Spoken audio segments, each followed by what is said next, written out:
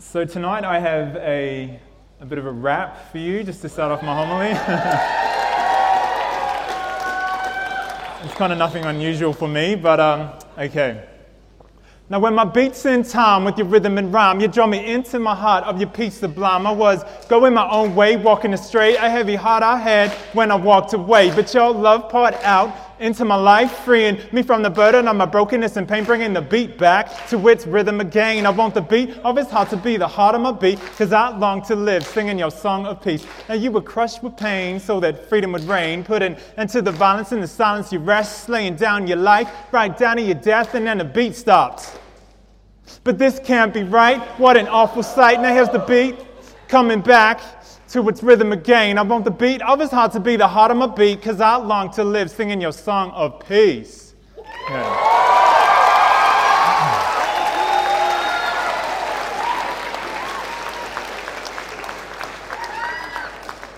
So maybe a little bit random, but I was writing my little homily for tonight, and that came into my head, and I thought, okay, cool, I'll use that. But what I was struck by was that Jesus wants to bring the beat back into our lives. He wants to bring the beat back into our lives, because some of us, I don't know where you're at, I'm probably a little bit nervous, but I don't know where you are, that you may feel like, God's really close, that you can hear his heartbeat, that you're like, John the Beloved at the Last Supper, and you're just resting on Jesus' chest and you can hear his heartbeat. But I reckon there's a lot of you out there that may feel like God is far away, and even those that go to church, and you don't even know what the beat sounds like. And God wants to kind of bring us alive and help us to be able to hear that beat. And he's going to do it in a way that's not going to impose it on you from the outside.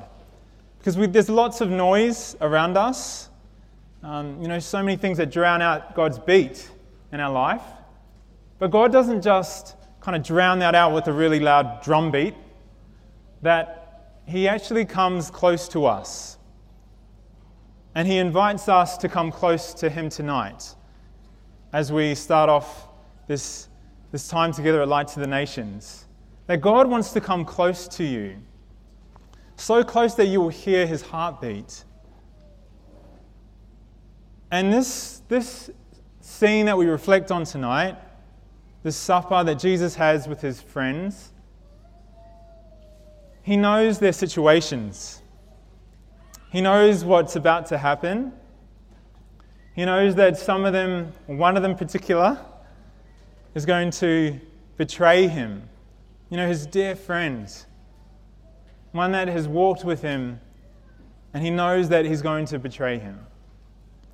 And so the pain in Jesus' heart as he's with his friends. And there's another one there that he knows is going to, deny him, deny that he even knows him. And so just imagine Jesus' heart as he's gathered with his friends. And so he comes down to them.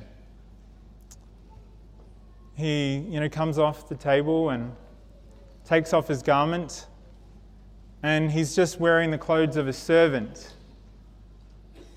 And he goes down to them and he starts to wash their feet. And this scene is one that a lot of you are familiar with, so much so that we kind of lose the meaning. We lose the kind of impact of what Jesus is doing. I remember this time I was going to a friend's place, and so I got to the door, and I noticed like everybody's shoes were at the door. When that ever happens to you, I don't know. And so I'm like, I don't want to be rude, so I better take my shoes off as well. Now, I'm an MGL, and we wear sandals every day, unless it's really cold. But if you wear sandals all the time and kind of mix that with a bit of dirt, a bit of sweat, it's not a very nice smell going on. So to imagine me, I'm at the door. I don't want to be rude, so I take my shoes off, and I'm like, oh, okay. But I walk in anyway, and no one says anything, but I kind of know what they're thinking. So this is what's happening. That Jesus is getting down and he's getting his hands dirty and he's washing their stinky feet. And he's not even worried about that. He's not worried about coming down and getting his hands dirty and entering into their mess. And so this is a powerful scene. One that we kind of lose the meaning because we hear it so much. But that Jesus wants to come down off the table and to serve you and be at your feet. That God wants to be at your feet. And he's not worried about the mess. You know, just in this scene in the very Last Supper, it was a messy event. That, as I said, that Jesus knows his friends and he knows the struggle that's in their hearts. But he still comes down to them and he washes their feet. And so he washes Judas's feet. And just imagine Judas, that, you know, the situation that he's in. That Jesus is coming down to wash his feet and he's in this place of decision whether he's going to betray him or not. And so his feet are being washed. And Jesus knows, but rather than, telling him off, saying, you don't have to do this, he tries to just love him in that moment. He accepts him even as he's going to betray him. And he washes his feet. And then we have Peter. He kind of gets how crazy this is. That he's like, no, Lord, you can't wash my feet.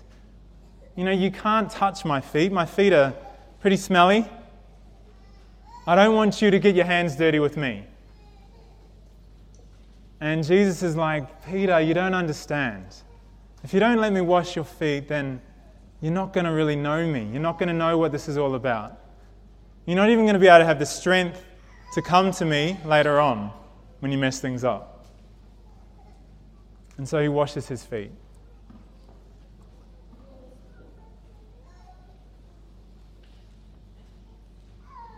So God, he wants to come to us here at Light to the Nations, and he wants to wash our feet. Not just the people that will come up the front, but he wants to wash everyone here. Whether you've been to Light to the Nations many times or this is your first time, whether you've been on the walk for a long time or not, that Jesus just wants to come down to you and he wants to wash your feet. Now, whenever I've been asked to get my feet washed on one of these nights, a couple of times in my life, and, me and my smelly feet, I'm like, I'm going to make sure I pre-wash my feet. So I'm sure maybe those people out here who are going to come up later on may have done that. If you haven't, that's okay. But I would wash my feet because I'm too embarrassed. I don't want the priest to smell my feet or the other people sitting beside me. We can feel that way, that we don't want to allow Jesus to wash our feet. We would rather wash other people's feet, serve them, which is a great thing to do. But to have our own feet washed, I'm not going to go there. I'm not going to be vulnerable in that way. And I'm not going to let my guard down, the guard that says, everything's okay, when I know it's not okay. That he wants to wash your feet. He's okay with the mess. He's okay with whatever is in your heart that is messy, whatever relationships that are messy in your life, whatever unforgiveness or anger or whatever is messy in your life. Let Jesus come into that place. He's not afraid of that he wants to wash your feet. So I challenge you, myself included, to open your heart, to take your sandals off, and let Jesus wash your smelly feet. To be vulnerable in that way. And then you will come to know who Jesus is. Because Jesus is trying to show his disciples who He is and how much He loves them. That He is willing to love them even when they're failing, even in the actual experience of failing, He's loving them. So just to come open, as Tim was saying before, to open your heart and not to be ashamed. Because Jesus, He will come in such a gentle way, in such a compassionate way, that you don't have to worry about how He's going to react, that He might be like, not me, no, I'm not going to do that tonight. He's not going to react in that way. He's going to accept you and to love you, to come down into whatever you're in, and to wash your feet.